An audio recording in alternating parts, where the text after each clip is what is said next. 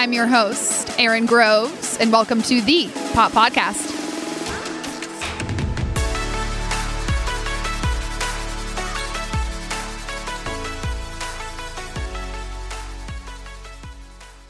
All right. Hey, guys, and welcome back to the Pop Podcast. I hope everyone had a fabulous weekend, and I am back with a male entrepreneur, which I am super excited to talk to. He is straight from Australia, has the accent and everything, but I have Richard Kapp on the podcast.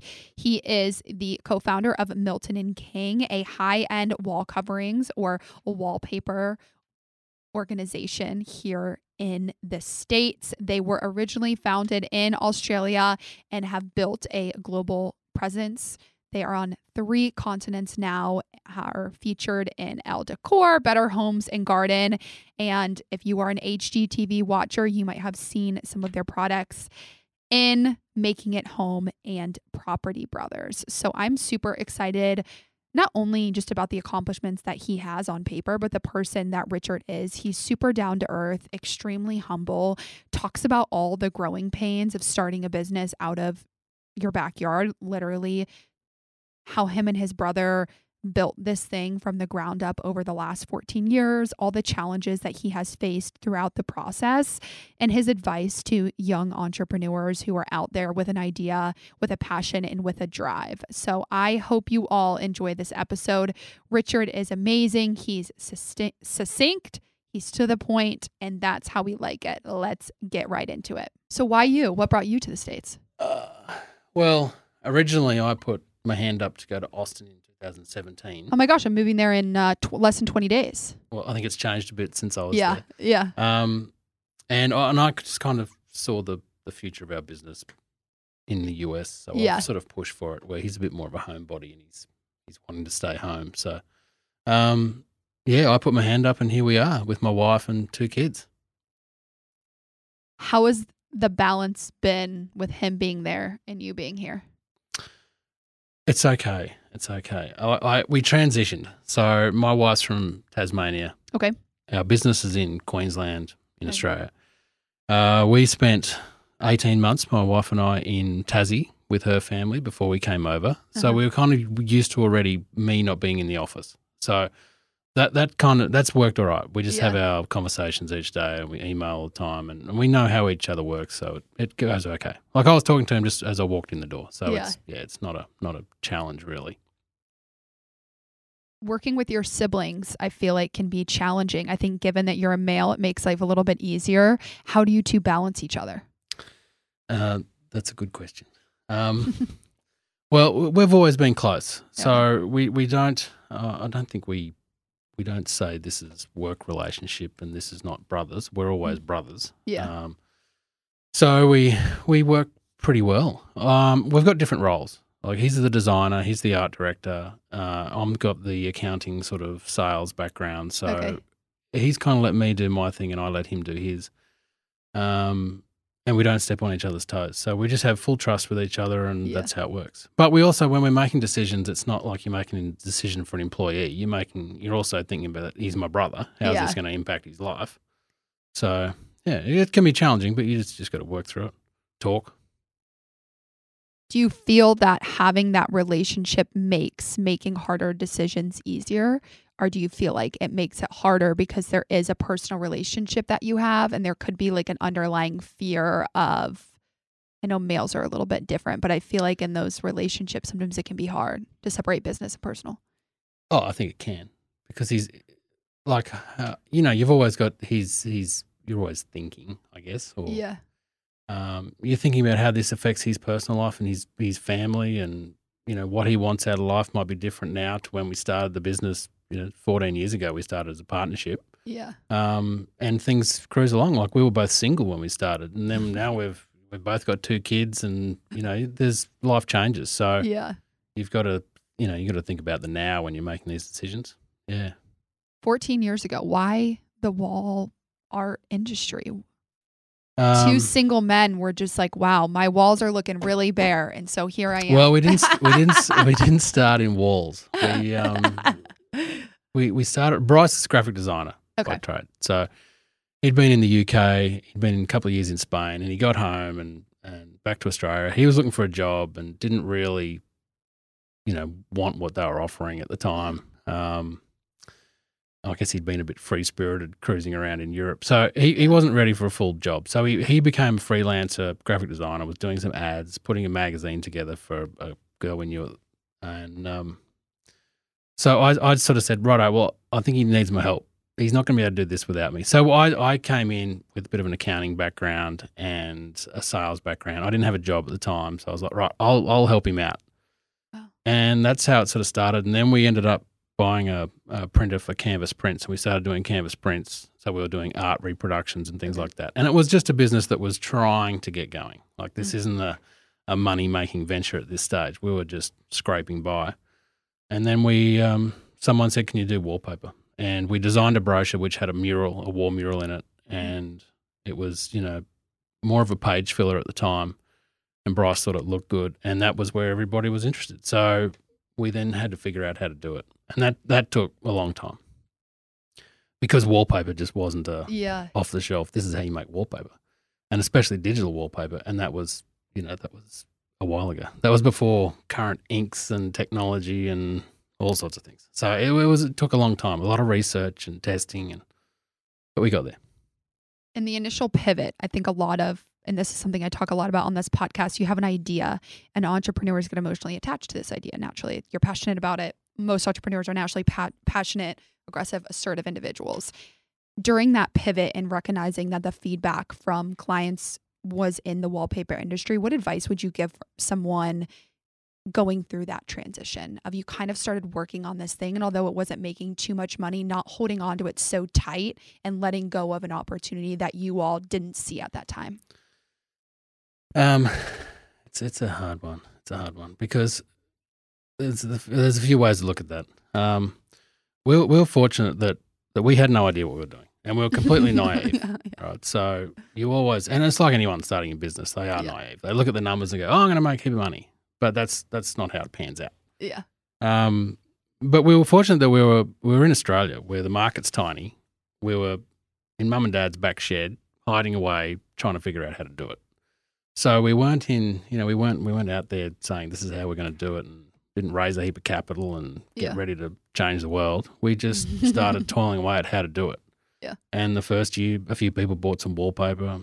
Half of it was a failure. It cost us more than, to produce it than we sold it for. But we figured that people were still willing to buy it. So there was something in it. So we kept going and we just sort of kept toiling away at it. And it took a long time before it starts to, it really sinks in that this is what you're doing and people are interested in it. And so it's taken a while. But and by saying that, like at least 5 years before you actually look at it and go, all right, maybe there's something in this, and you're invested in it. But it's a challenge, and we didn't have any cash, so we were bootstrapping the whole time, and that makes it. Well, I suppose that takes out the risk of making stuff ups because you haven't got a huge amount of money to stuff up anyway. So and then as time's ticking along, your ideas change, your research changes, the feedback changes, and then you'll sort of end up in this, I guess, like all new businesses, someone's trying to find they find their groove eventually. Mm-hmm. Yeah, it takes a bit of time. 5 years. Oh, I don't even know if it was 5 years. It was probably longer than that before we were on the payroll. How do you stay patient throughout 5 years? That's a trick. And keep That's going. something you learn. You got to learn to slow down. And how? Well, when we first started, like the idea was, and I sort of remember saying to Bryce, listen, we're never ever going to get rich out of one sale. Right? You've got to put it all together, and you've got to do lots and lots of sales to make it You're work. the logical one. He's the dreamer. No, I think we're both pretty patient. Yeah.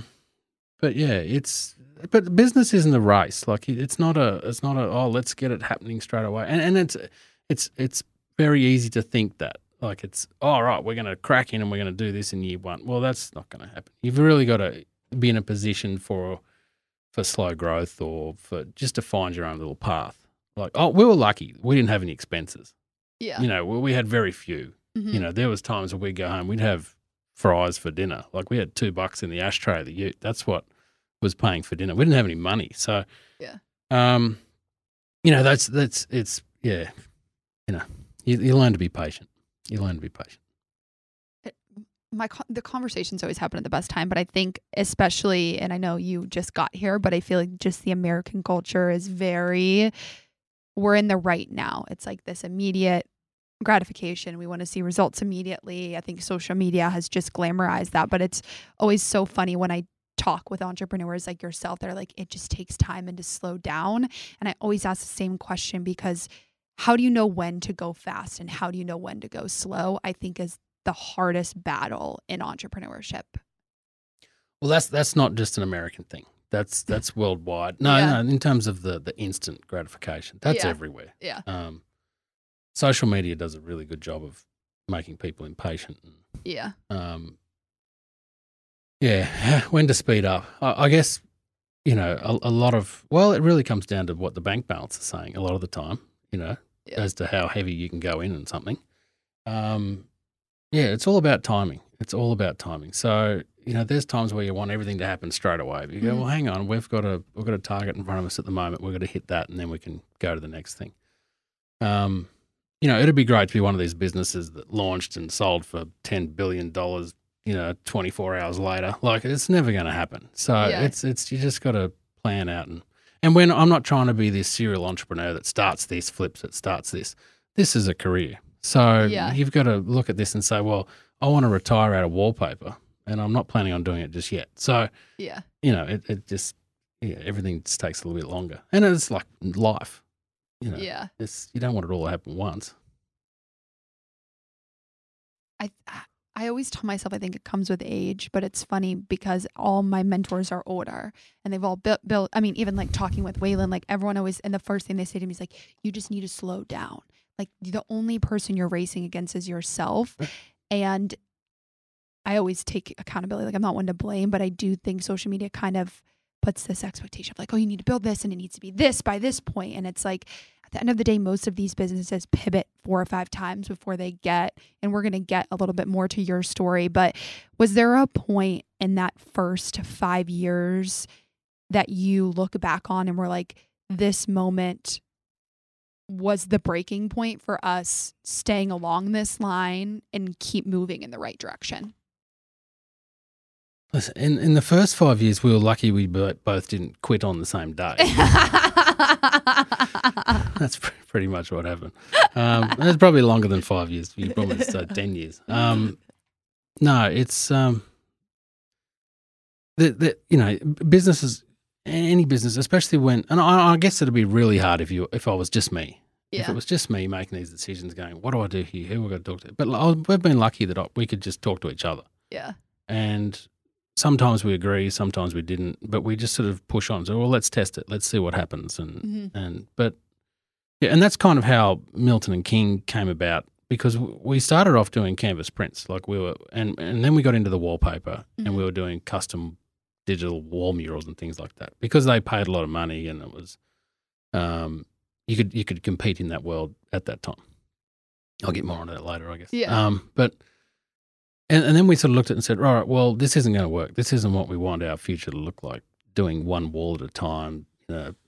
Someone rings up and says, oh, I've got this wall and they've given you the measurements. You've made a mural for it. The guy goes out. The wall sizes are different. And we're never going to scale this business. Yeah. Your business changes all the time. We're in those early days. Yeah. And then you get onto something that actually works and you've really got to teach yourself to slow down and say, I'm not getting sidetracked. Because it's very easy to get sidetracked as well and say, oh, these guys are doing this and these guys are doing this and we should be doing this. Like they look like they're being successful. You've really got to, as boring as some products are, there's guys out there that make lots and lots of money doing it because it is boring and they just keep doing it day after day and get better at it. How did you know, what was the light bulb moment that you knew that you were onto something with Milton and King and that's what you needed to stick to? The light's probably getting brighter. I don't know if it's on. Well, no, it's on. It's always been on. Yeah. But Like, was there a moment that you look back on and you're like, that is when we knew this is where we should focus our energy and our attention? I remember when we just said we're going into wallpaper and we're going to ditch everything else. And we hadn't even sold a lot of it. We just said, right, we just need to concentrate 100% on this. And you got to go all in on these things. Yeah. Take a risk. Otherwise it's not going to work. Because if you've got to fall back, you fall back on it.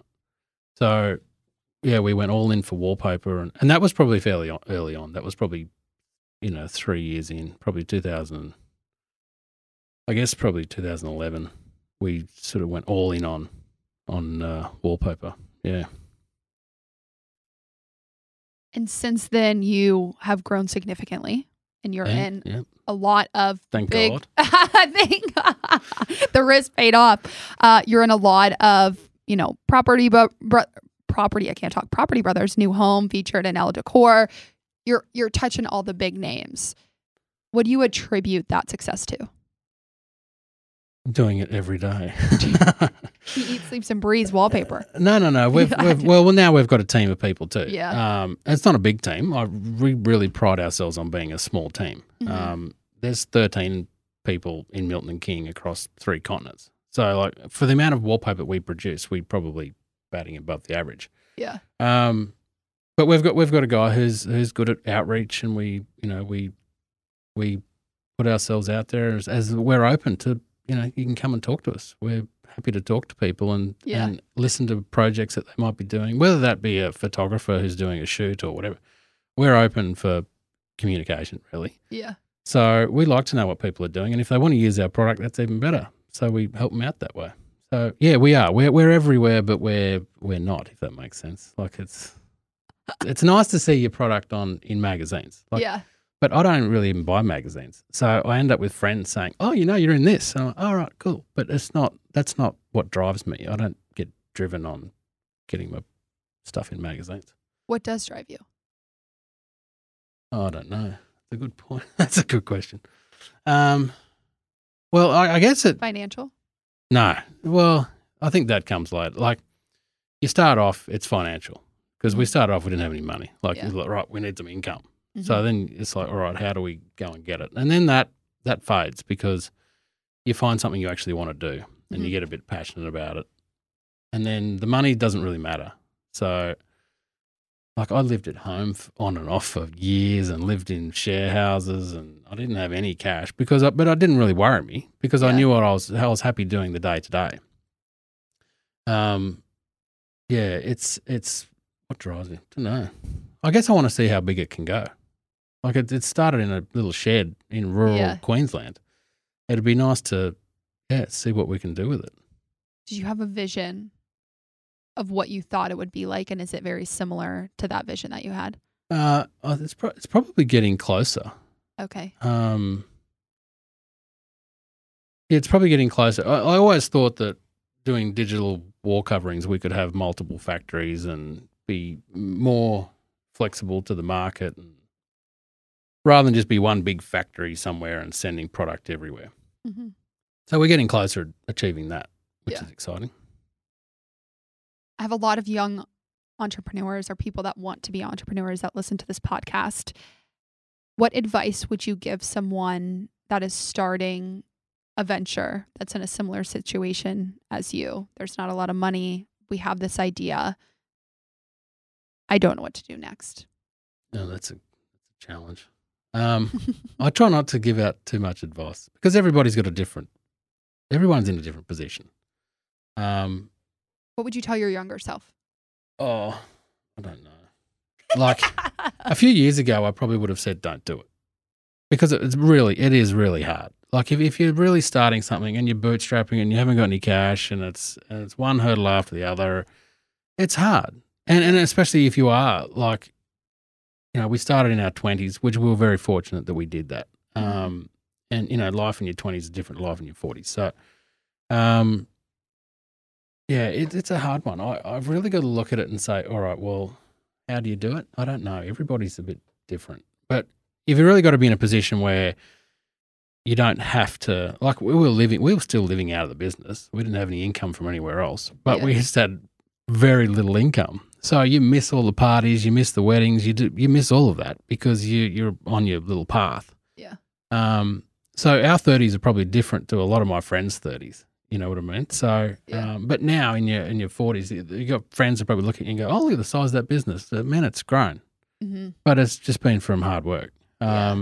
So if you're starting out, you've got to be prepared that it's not going to happen quickly. And if it does, you're one of those lucky ones. Yeah. But yeah, if you're making something and trying to, like we're probably a bit different to a lot of people. We actually make our product and then we're selling it direct to the consumer. We're not an e-commerce business that's just pulling something out of China and chucking it on Amazon and doing all of that. Well, there's plenty of guys that make lots of money doing that. Yeah. So, but we've got complete control over everything. Like we're designing it, we're manufacturing it, we're then actually, selling it direct. So we've got a marketing team, an e-commerce team, we've got a manufacturing team, all within 13 people. It's hard. So, and you're in all of these doing all these things. Well, how does this work? Having a good team. That every entrepreneur says that, yeah. Well, yeah, but you've just got to, you've just got to have a vision and you just got to work towards it. And if you're doing something every day, it's working towards it. So I don't know.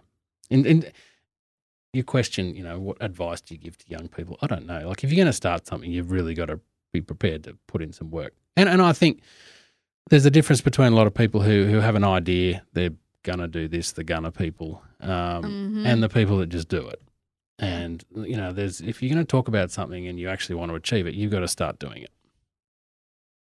And I'm not saying that, well, we have obviously kept doing it. We're here 14 years later, but it's not an easy task. That's why everybody doesn't do it. What kept? I know. What kept us going? How do I ask this question a little differently? What kept you going? Because you get too far in debt to get out of it. That's probably one way. Like there's times where you go, this isn't working, and we're drowning, but you're too far in. Like we had some loans that you can't pay them back with a job, so you got to hook in and figure out how to make it work. Did you ever raise capital? No, but we've managed to find a friendly bank manager at one stage that gave us some cash, but. Yeah, it was it's hard. Loans, begged, borrowed, and didn't steal, but begged and borrowed. Looking back, would you have done, I'm in the VC world now, so I'm like super curious would you have done things differently and gone out to raise capital, or do you feel like what you did worked for your business and the longevity that you wanted to have? Oh, I think it's hard. Like if we'd raised a heap of cash, even 5 years ago, you haven't got the reach and the revenue to pay it back. There's the guys give you money, they want something back at some stage. Yeah. Oh yeah. Right. So, and then that's that added pressure on top of you. So we've been lucky that we've been able to grow. We've been able to grow our manufacturing side as our sales grow, and then the sales are where the money comes from. So you put a bit more into marketing, you put a bit more into manufacturing. Yeah, it's. I think venture capital is a fantastic thing, depending on what the product is. Mm-hmm. You've only got to look at the news at the moment, and all these direct to consumer brands that have gone bust because they got valued at $1 billion and didn't have any revenue. Like, where's that coming from? And I don't want to get on a rant or anything, but I think that's how they come undone. So there's the right time and place for venture capital, and that's when everything might be. What we're probably at a position now where we'd be better off to take a heap of cash because we know what we're doing. We could scale it. Mm-hmm. We've got a bit of reach. We've got some revenue. Going back a few years ago, that would have been a lot harder. It's always hard to know, and that's my day job. Is I help entrepreneurs get access to funding, but I'm always curious because I think we're in the similar mindset of like bootstrapping, kind of just making it work along the way until you're at a point. And I think there's a large group of people who have an idea and they think it's going to go to the moon. They go out and they raise capital. And then to your point, they're like, oh, didn't work. What do I do now? Exactly. And so I don't think that you can really disagree with that like hustle grind that you and your brother put in to be like, hey, we actually have something that has revenue. It's working in the market. And then at that point, it's like no one can really argue with the numbers and the data that's literally right in front of you. Yeah, it's a challenge. Like it's always a challenge. Doesn't matter what you're doing. You've got to get it to the point where it's actually profitable. It doesn't matter how much revenue you got if you're not making any money. And that's why I'm sitting here, because one of our big hurdles from Australia was that it's miles away. So our biggest market being the US, we had a big international freight cost. We print everything on demand. We used to ship it direct from Brisbane to the consumer somewhere sitting in their house in the US. And that was expensive. So coming over here, we got rid of that freight bill. And we're now in the market rather than being an importer into the market. Yeah. And we've only been here 6 months. So here you are 14 years later, you're still trying to implement things to make it all work. And we're not going to stop now. You're still implementing things all the time. Yeah. And you don't, everything changes as you cruise along. You don't see this 14 years ago. Were you shocked that your biggest market was in the United States? No. Well, it's where the consumers are. So you put something online like we did. When we put Milton and King, we went online with our online store. Well, that's where all the inquiry came from, was from the US, because that's where they were finding us. And the Australian wallpaper market's pretty small. Yeah.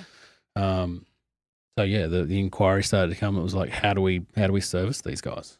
I spent a lot of time on night shift answering phones that were diverted to me sitting in the dark, either sitting in the office or sitting at home. Yeah. The alarm used to go off at 1:45 in the morning, and I'd get out of bed and answer phone calls and answer the chat, the online chat. Well, we don't use a robot. We're sitting there talking to them. So, yeah, tricky. So we got rid of that. Now I get out of bed at normal time, which is nice. Wow. It's so interesting. And you see a lot kind of along the lines of pivot, but it's like you launch this product, and I've had multiple mentors tell me, like, you launch something, the feedback is always different than kind of what you had in mind, and how can you cater more to that audience.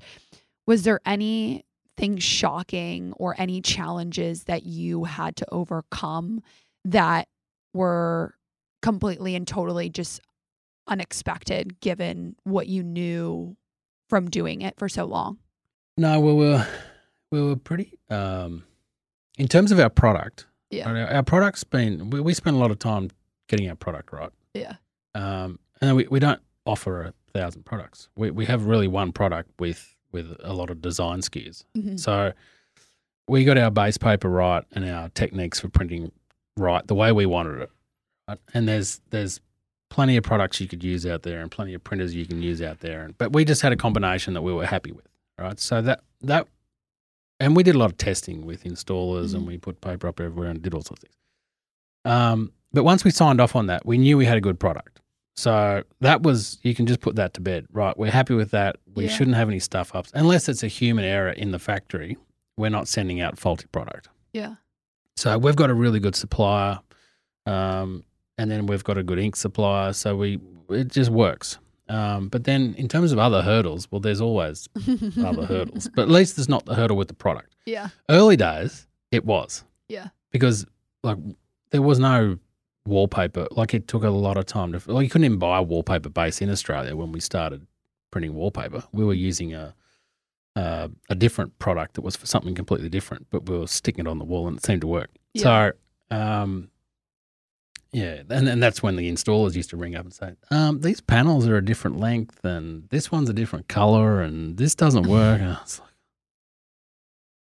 and that happened quite a bit. Were you the one installing the wallpaper at first? No. We use professionals. I was going to say, he does it all. What do you think the biggest mistake, and you guys really niched down and focused on one product with multiple different SKUs, which I think is huge. Do you feel that is one of the biggest mistakes that young entrepreneurs make, is not niching down to one specific thing and specializing? Or do you feel you can do a lot of different things well when starting a business similar to y'all? Well, I think you've got to have the one, just to simplify things. depending on what it is. Yeah. Obviously. We started off, we had a heap of different options, and we used to show people lots of options and when we were doing a lot of custom stuff. But we just found that it just bamboozled people. Yeah. And they didn't really need that. All those, if someone rings up and says, "Oh, I want a texture and I want this," well, that's all right, but we can't do that. We can't make it commercially viable to have that kind of texture just for you. You know, so you've just got to, you can't please everybody, and that's the other thing to remember. You're not trying to beat everybody in the market. You just got to try and find a little niche of what you're offering and find those people that want to buy it. How do you overcome that mindset of not trying to please everyone? Don't know.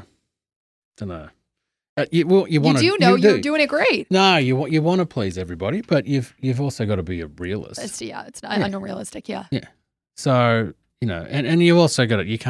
You're not going to go out there and compete with the big boys that have been doing it for hundreds of years either. So you've really got to find your niche and say, right, this is what we're doing. We're well known for this, and we're going to push as hard as we can and tell everybody about it. I think the hardest part is overcoming someone's already doing it, or this market is saturated, or my idea is similar to something else. How did you not let that get in your runway? Well, we didn't have anybody else doing it. We were the only ones crazy enough to bloody try.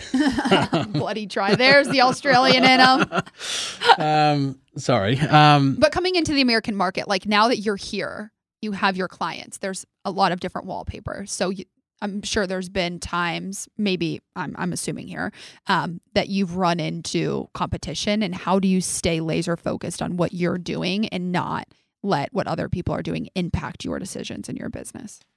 Well, yeah, there's competition everywhere, and we'd be sharing the same clients. If you're an interior designer, you're not going to just use one product. You're using product from everybody, depending on what the project is. But our focus is on, and then we've got a lot of retail clients, so they might do 1 bedroom, 2 bedrooms, bathroom, but then you don't see them for a decade. Yeah. So, how do you stay focused? Well, you just got to keep on the path, really. It's a big market out there, and you just got to keep pushing. We want to be a household name. Like I spoke to a guy this morning who was an installer, and I said, "Did you ever heard of us before?" He said, "No, but I have now." So, that's the thing. Like, you just got to keep going. Is that you just kind of mentioned your goal is to be a household name? Yeah, I'd like it. Not in I don't want to be, Chev. But in the wallpaper world, an interior designer, if someone's looking for wallpaper, wouldn't it be great to have a brand where they call it like Hoover in the UK? It's a vacuum cleaner. That's the brand name. It's like, what else? We were talking about this the other day with something. Where your brand is associated with that. Like Amazon. You're like, oh, I'm just going to order this on Amazon or whatever. Yeah. So, it'd be nice if people thought wallpaper, they just thought, I'll just Milton and King it. Or yeah. Exactly. They don't even think about the competition. Wouldn't that be nice? So that'd be good if we get to there. I mean, I can't, until I spoke with Waylon, I had not, but I'm also not, I know nothing about interior design. If you walked into my apartment, you would be like, oh, does a boy live here or a girl live here? So I have no idea, but I'm sure if I asked my mom, she would have a list of wallpaper. But most people don't. Okay. Like you don't know wallpaper brands. I didn't know any until I was none of my friends know a wallpaper brand apart from mine. Yeah. So it's not, you don't walk in and you don't necessarily think about a wallpaper brand. It's like tapware or stuff. It's not something you're thinking about. So yeah, to be a well known. It's not for everybody. It's not. I don't expect everyone walking down the street to know who Milton and King is. It's just if you're in the interior design business, it'd be nice if you knew who we were. Yeah. It's kind of like paint. Like painters, there's like one brand that they go to or... Like what brand of paint is that? Well, no one knows. It's just a cream on the wall. Yeah, exactly. I like that. I don't often have people in here that are from another country. What's the biggest challenge that you've had to navigate coming to the beloved United States of America in terms of business or personally? Well, business, we've been selling into the US for a long time. Mm-hmm. So you kind of get a bit of a handle on that from a distance. Yeah. So that's not as big a... Are we harder or easier to deal with That's really my question than Australians. Or what do you feel that there's a difference in clientele Well, in the way we approach buying? for us, Yeah. as wallpaper, the Australian market is if you tell someone you make wallpaper in Australia, they go, "What is that in?" Do people still do that? Like it's a like that's not a thing. Wow. So, yes, we're much more open in the US to wallpaper, so that's a lot easier. Yeah. I've also got an accent which probably keeps people on the phone. Like, what's this guy doing? I want to hear what he's about. So that's probably a positive. Personal life, moving. Like we moved with a 12-week-old. So, wow. Yeah, that was challenging, and it still is. So we've got 2 daughters. So Felicity and I, we packed up 12 weeks, 3 months old, and we're on the plane. So, and we've got a 3-year-old who she just turned 3 the other day. So 3 and 1 now. That's been challenging. And, you get here with a suitcase and you're in an Airbnb. You're like, what do we do next? Like, everything's different. It smells different. The kids are freaked out. We all got sick on the plane. So it takes a bit to settle everybody down. Wow. But now you get into that. It's just day to day. You get used to it quite quickly. I also feel like Dallas is a very welcoming place. I feel like it is. You chose. Yeah. How did you choose Dallas? Well, originally we chose Austin. Oh. In 2017. So we've had an office in America since 2017 or 16. Startup capital of Texas is right there in Austin. Yeah, and we pretty much went off that. Like everyone was moving to Austin at the time, so like, right, well, that sounds like a good spot. And we also chose Texas because it's very similar to Queensland in terms of climate and people, and it's friendly and it's easy to get around. And I didn't want to move to the States and have to buy a snow shovel. That's I've never had that in my life. I didn't want it now. So, so you got to move to where you can function and do your day to day easily. And then obviously Texas it was nice and central for sending samples, sending products. So if you're going to put a factory, why not put it in the middle? Yeah. So that's what we've done. But I like Texas. I like Dallas. Like we drove up from Austin, Felicity and I, and we had a cruise around the design district and went, this is where we need to be. Like this is the spot for us. So we went home to Australia. We got married, 2 kids. It's always on, the pandemic hit, so that sort of kept us there a bit longer. But it's we were always coming back. So and then to the design district, so that we finally got here. 14 years is a long time. Not just, doing one business, like you said, it takes time. What's been the biggest challenge or biggest challenge to you personally over the last 14 years dealing with this business? Personally, that's a pretty good question. You mean as personally in personally within the business as the boss? Something that you didn't, whether it's something that you didn't think you knew about yourself, but you feel that this business really challenged you in this way. Well, before I started, I didn't have a clue. So I've been challenged quite a lot for 14 years. There's been lots. There's been lots of things because you don't. We need examples. Oh, that's hard. I guess a good example is with Bryce. Right, Bryce was a graphic designer, and his world's been a bit different to mine in terms of mine's numbers, and it's a bit easier for me to figure out numbers. Yeah. But Bryce, as the designer, he was also head of everything. So when it came to building a website, he built the first one. We didn't know how to build a online shop. So we sort of navigated through that. And Bryce did all of that. But for years after, it was like, I need a marketing guru. I need an e-commerce guru. And I'm like, well, we can't afford one. And I don't think that person exists. Because anyone that walks in and says, I'm an e-commerce guru, well, he just got outdated as he said it. Like it changes so quickly. Yeah.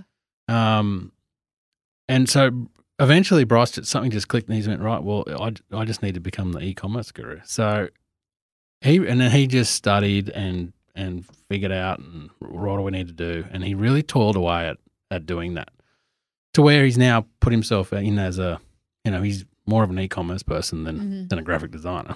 So that's been a big one for him, I guess. For me, I've just kind of, I've just learnt a lot more along the way in terms of, we have 3 registered companies across the UK, the US, and Australia. So there's a lot of everybody does things differently. Yeah. You look at tax and bank accounts. Like there's a challenge.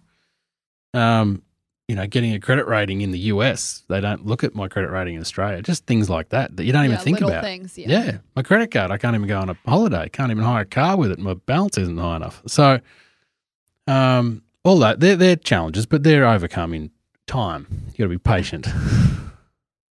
That's one thing I quickly learned. I never really understood. And this is just I'm also naive. I'm young. But what I never understood when my mentor would always tell me, like, it's hard, Aaron, like being an entrepreneur is hard. And I never really understood it. But now that I'm going through it myself, I understand the amount of little things that add up that you have to overcome just to get something out the door. And now I recognize when people are like, if you're going to do it, you just need to do it, because the more you think about it, you're not going to end up doing it, because there's so many little things. Like a lawyer, you need to set up an LLC, you have to pay for this. It just like keeps on adding up. And then you get to there and you're like, to your point, am I making any money? Because 9 times out of 10, what you have in your mind in this vision isn't going to generate revenue. Or it is, but you're not. There's a break-even point that you're not going to surpass. Well, you've got to have an end target.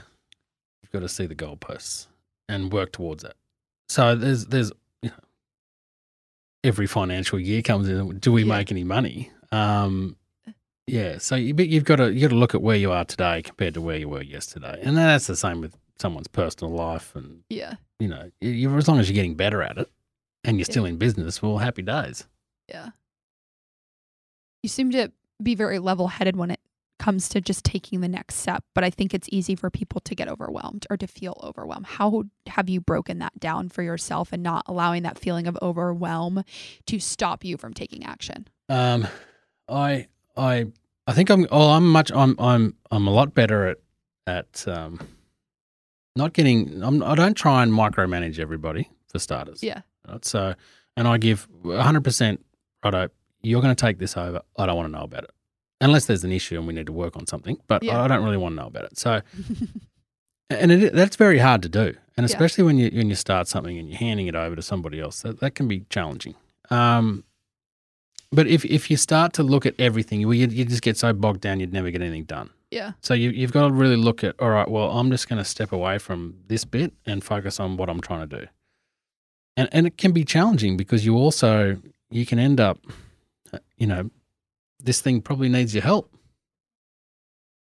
and you're not there until it all sort of falls apart and you go, right, I should have given it a bit more attention. But, it's a bit of a juggle. Yeah, it's a bit of a juggle. But, yeah, it's just knowing what you've got to do, and you've got to head towards that target. You got to find the target. You got to picture it, what you want, where am we going to end up, what are we trying to do, and work it back. And then make a bit of a timeline and how it's all going to happen and what steps are involved, and just start stepping it out, because you can't just jump to it. You've got to step it out. So, yeah, that's kind of how I do it. But I've got people that are, I've got a really good small You make it team. sound so easy. No. Like, I don't think it's this easy. I probably skim over and summarize it a bit too much. The vision. I think a lot of people have a vision and they have something that they think that they know that they want. And I agree with you. Break it down. I do that with every episode. What's my end goal? How can I get there? But as you said at the beginning of this episode, it turns out far different. How do you close that gap between this vision and this thing that you have and your North Star, but not attaching too much to that so that you're not pivoting or losing sight of what's working in front of you, if that makes sense? Yeah, I suppose it does. It does. Mathematics. Can I say mathematics? He's an accountant at heart. No. It's just. You've got to be realistic about whether or not you're going to get to that goal, and it's got to add up. Yeah. Right. If it doesn't add up, well, then what are we doing? Like, I've got artists. We work with artists from all over the world. And they sort of come, right, I want to make this much money and I want to design wallpaper. And especially we do a lot of in Australia, we do contract printing where we help, you might have a wallpaper collection and you want to offer it to the market, and this is what you're going to do.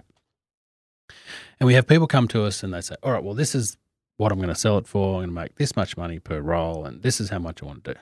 And there's been times where I've said, all right, how much money do you want to make? Like, how realistically, what do you think you're going to make out of this? And work it back. And they go, oh, right, okay. So you're going to have to dominate the world on day one to make the kind of money that you think you're going to make. Like, you've got to be realistic about where we're going to end up. So, yeah, I guess it's just, looking at it and making sure your actual goal is achievable.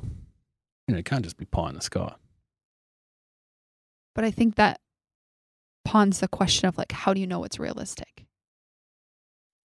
I think you have to be a bit of a dreamer to be an entrepreneur. Oh, you do. Have an unrealistic. So I think it's coming into that balance of, like, okay, I have this vision and I want to get there and I know it's going to go left, right, and center, but not letting it go so far off course or not letting, or holding on to one idea. Like, said you guys held on to these canvas or whatever, the thing that you were doing initially, you never went to wallpaper. It's like you would have lost out on a huge opportunity, but you all saw the opportunity in wallpaper. Right. Yeah. And and that was also because there was no one doing wallpaper at the time. We did find out there was a guy down the road, 3 hours down the road, making hundreds of thousands of canvas prints each month. He pretty much had the market sewed up. So we went, right, well, that's a bit of a dead end. Yeah. So that did help us decide. All right. And there was more interest from us personally in wallpaper than there was in canvas prints. Canvas prints, we just sort of ended up as a bit of more of a, how do we make some money? Let's try this. But wallpaper ended up being a passion, because canvas prints are, I just think wallpaper is a nicer product for starters. But if you're going into someone's home, especially if you've designed a product and someone's willing to put that in their house and they want to live with what you've designed and produced, that's a good thing. That's a big thing. Yeah. So it's nice. That's a nice result out of a product. Oh yeah, I'm willing to put this in my bedroom and sleep with it every night. So that's a much, that's a good. You had result. There's more passion behind that for you. And I feel like passion, they always say if it's something that you're passionate about, you're not going to stop doing it. And I feel like for most entrepreneurs, that's true because of how hard it is. It's like if you're not passionate about this thing or only chasing money. You've got to be right into it. Well, if you're chasing money, you might as well just go get a job. It'd be easier. Like, it'd be consistent. Elaborate on this. The honesty, I like it. Well, no, but most entrepreneurs, like, it's up and down, and if you're doing it for the money, well, you want to have a, most young people though, they're so driven by money, and that's why I'm like, keep talking about it, because I think it's important for young people to understand is that when you go, even people starting podcasts like, oh, I just want to make money. I'm like, that's just not it. Like, Spider will tell you, anyone will tell you, like, if this is what you're going into to make money, it's not going to be successful.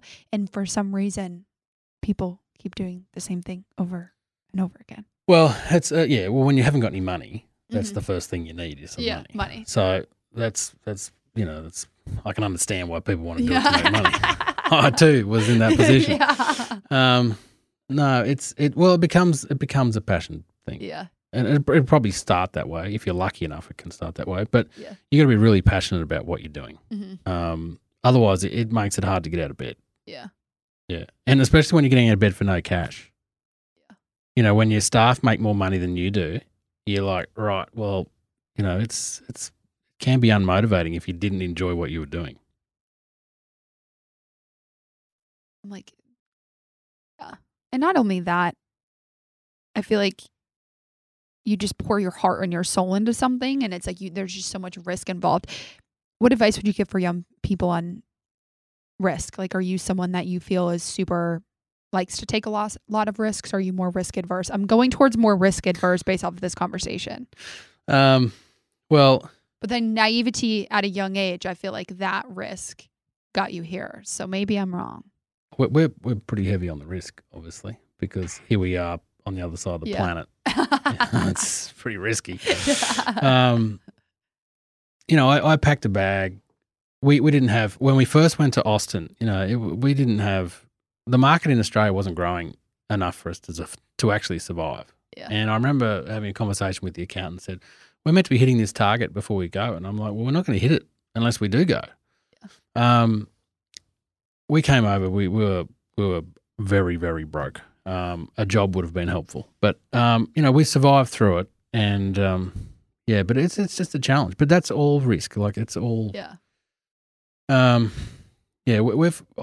Bryce and I kind of look at it that we started with nothing. So what's the worst that can happen? You know what I mean? So we've been all in for a fair while. That's a hard mindset sometimes to teach, is like this fear of, my mentor said this, he's like, you don't really feel failure. And I'm like, well, when you, to your point, like when you start it and it's nothing, it's like, what's the worst case? I'm going to end up at nothing. This is kind of where I started. So there's no. Can't go backwards. Yeah, exactly. Can't go to the negatives in this industry. So. Yeah. Over the next 3 to 5 years, where do you see this business going? 3 to 5. Where do you hope it would go? Not really. Well, I hope it stays on its current, growth. And we're getting a bit of momentum. Obviously, we're getting momentum now in terms of, I think someone referred to us as a Dallas brand the other day. So that's pretty cool. Yeah.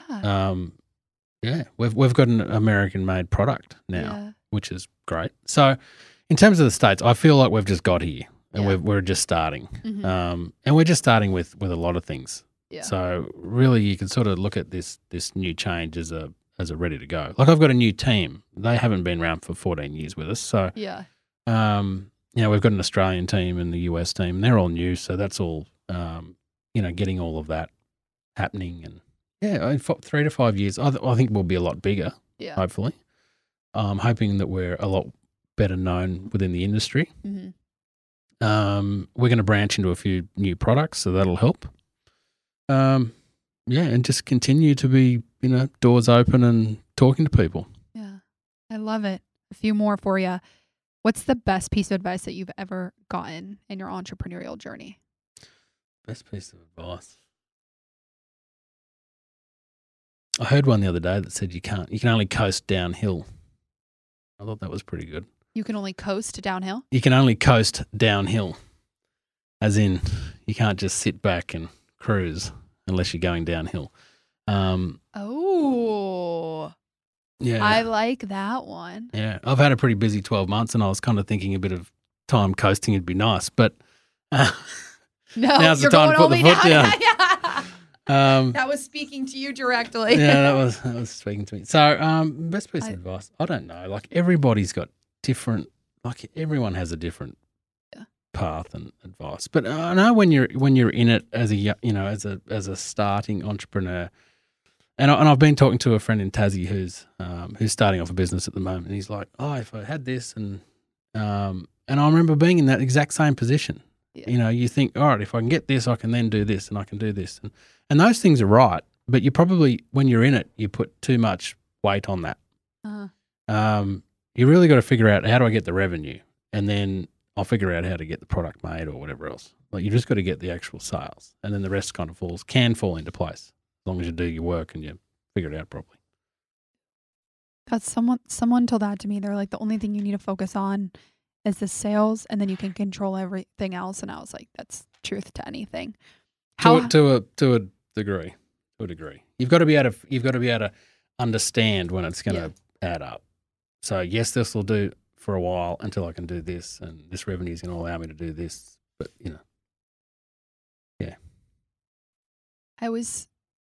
I've had a few people on that said fast growth can also be the death of your business. And so I think that's something that I've always kept in the back of my mind. It's like sometimes you're always chasing these sales, but at the same time, it's like you could get to a place where it's like you might not be there, whether it's in terms of production or manufacturing. It's like you're shooting too far and then you can't back in. So it's like understanding, controlling that supply and demand, especially if you're obviously in a product-based business like you are.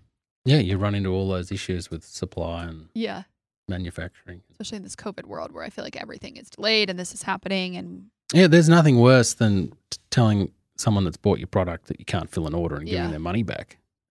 been hard enough to get their money in the first place. Yeah, So yeah, exactly. you don't want to be doing that. You're going back downhill on that one. Okay. How has your idea of success changed over the course of the last 14 years? Well, everybody's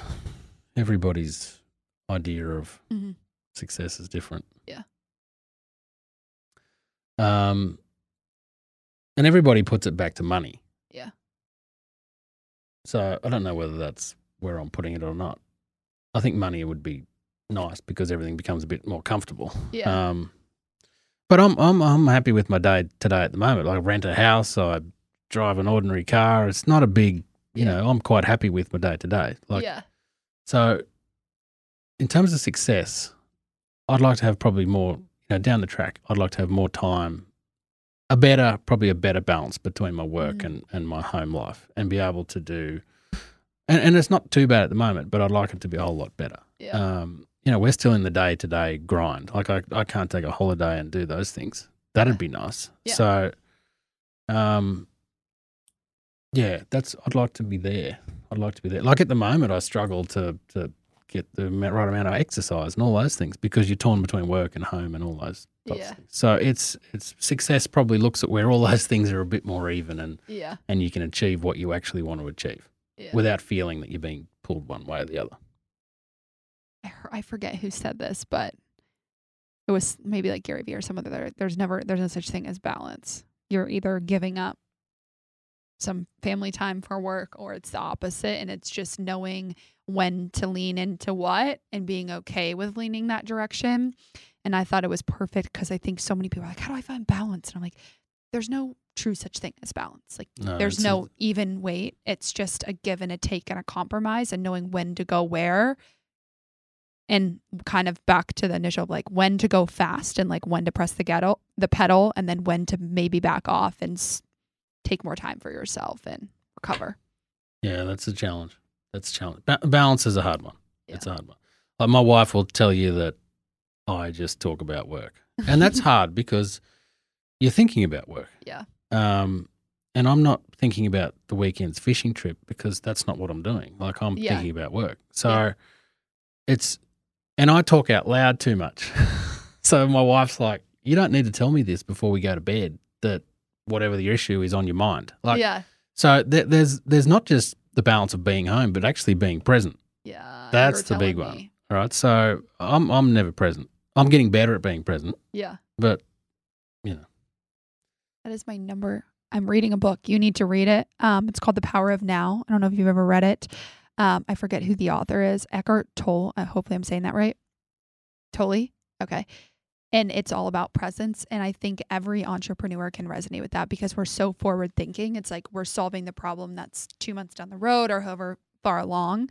And it's hard to come back in the moment and be like, okay, this is where I am. I'm grateful for these. So, or it's yesterday's problem that still hasn't been fixed. So that's always a challenge. And it's a blessing and a curse. And I literally had this conversation earlier, but I was like, my mind is always moving and it's hard to slow it down. Sometimes like you're just always like on a spin wheel. Like I'm the little animal that's just running. And when people are like, it's okay, slow down. I'm like, I don't know what that means. Like it's hard to slow down and be present. So I'm glad that you said that. Well, you're going to learn that because says everyone. They're like, you're going to learn it the hard way. Yeah. Well, I think you've got to, otherwise. Yeah. Your body and your mind won't take it. Yeah. That's I learned that every. Yeah. That's the. Yeah. I think that's my lesson this week is slow down. Stop working out so much. Stop doing all of this. I want you to pimp yourself out for the audience. So market yourself. Where can people find you if they are interested in your product? I have a lot of friends that just bought houses. So where can they find you? Decorations? Give it to us. MiltonandKing.com. Okay. And we have a showroom at 900 Dragon Street in the Dallas Design District. Okay. And we're open to the public and we're open to trade. So everybody's welcome. Depending on what time of day, you might get a beer or a coffee. What? We do residential and commercial wall coverings. We've got 1,700 different designs. Wow. So we've got two different base. Well, we've got a commercial base and a residential base. But the residential base can also be used in commercial applications. So come and see us. We're a friendly bunch most of the time. Are you there every single day? I try to be. I'm meant to be. Let's Okay. say that I'm meant to be. But is the office open like every single day? No, yeah, we're Okay. 5 days a week. 5 days a week, Monday through Friday? Yeah. Okay. I'll put all of this in the show notes. Thank you so much for being on, but I have one last question. What are you grateful for today? It's the last question I ask every single person. What am I grateful for today? Well, this morning I'll have to say my wife today. Okay. And I'm going to say that because this morning we were having breakfast or coffee this morning, and I said, all right, I need to talk about work and don't get mad. So, and she gave me a good hour and sent me out the door with the right attitude. So I'm grateful for her support today. Well, I'm grateful for her support most days. Like to bring your 2 kids to the other side of the planet with no support. Yeah. Outside, the 2 of us, it's challenging. So, yeah. She gets more grateful. That is very good. And I'm going to say I am grateful for my community of people around me, especially here in Dallas. I feel like as I'm transitioning to Austin, I'm like getting sad. I'm like, wow, I'm going to miss all my friends and all my connections. But thank you so much for being on.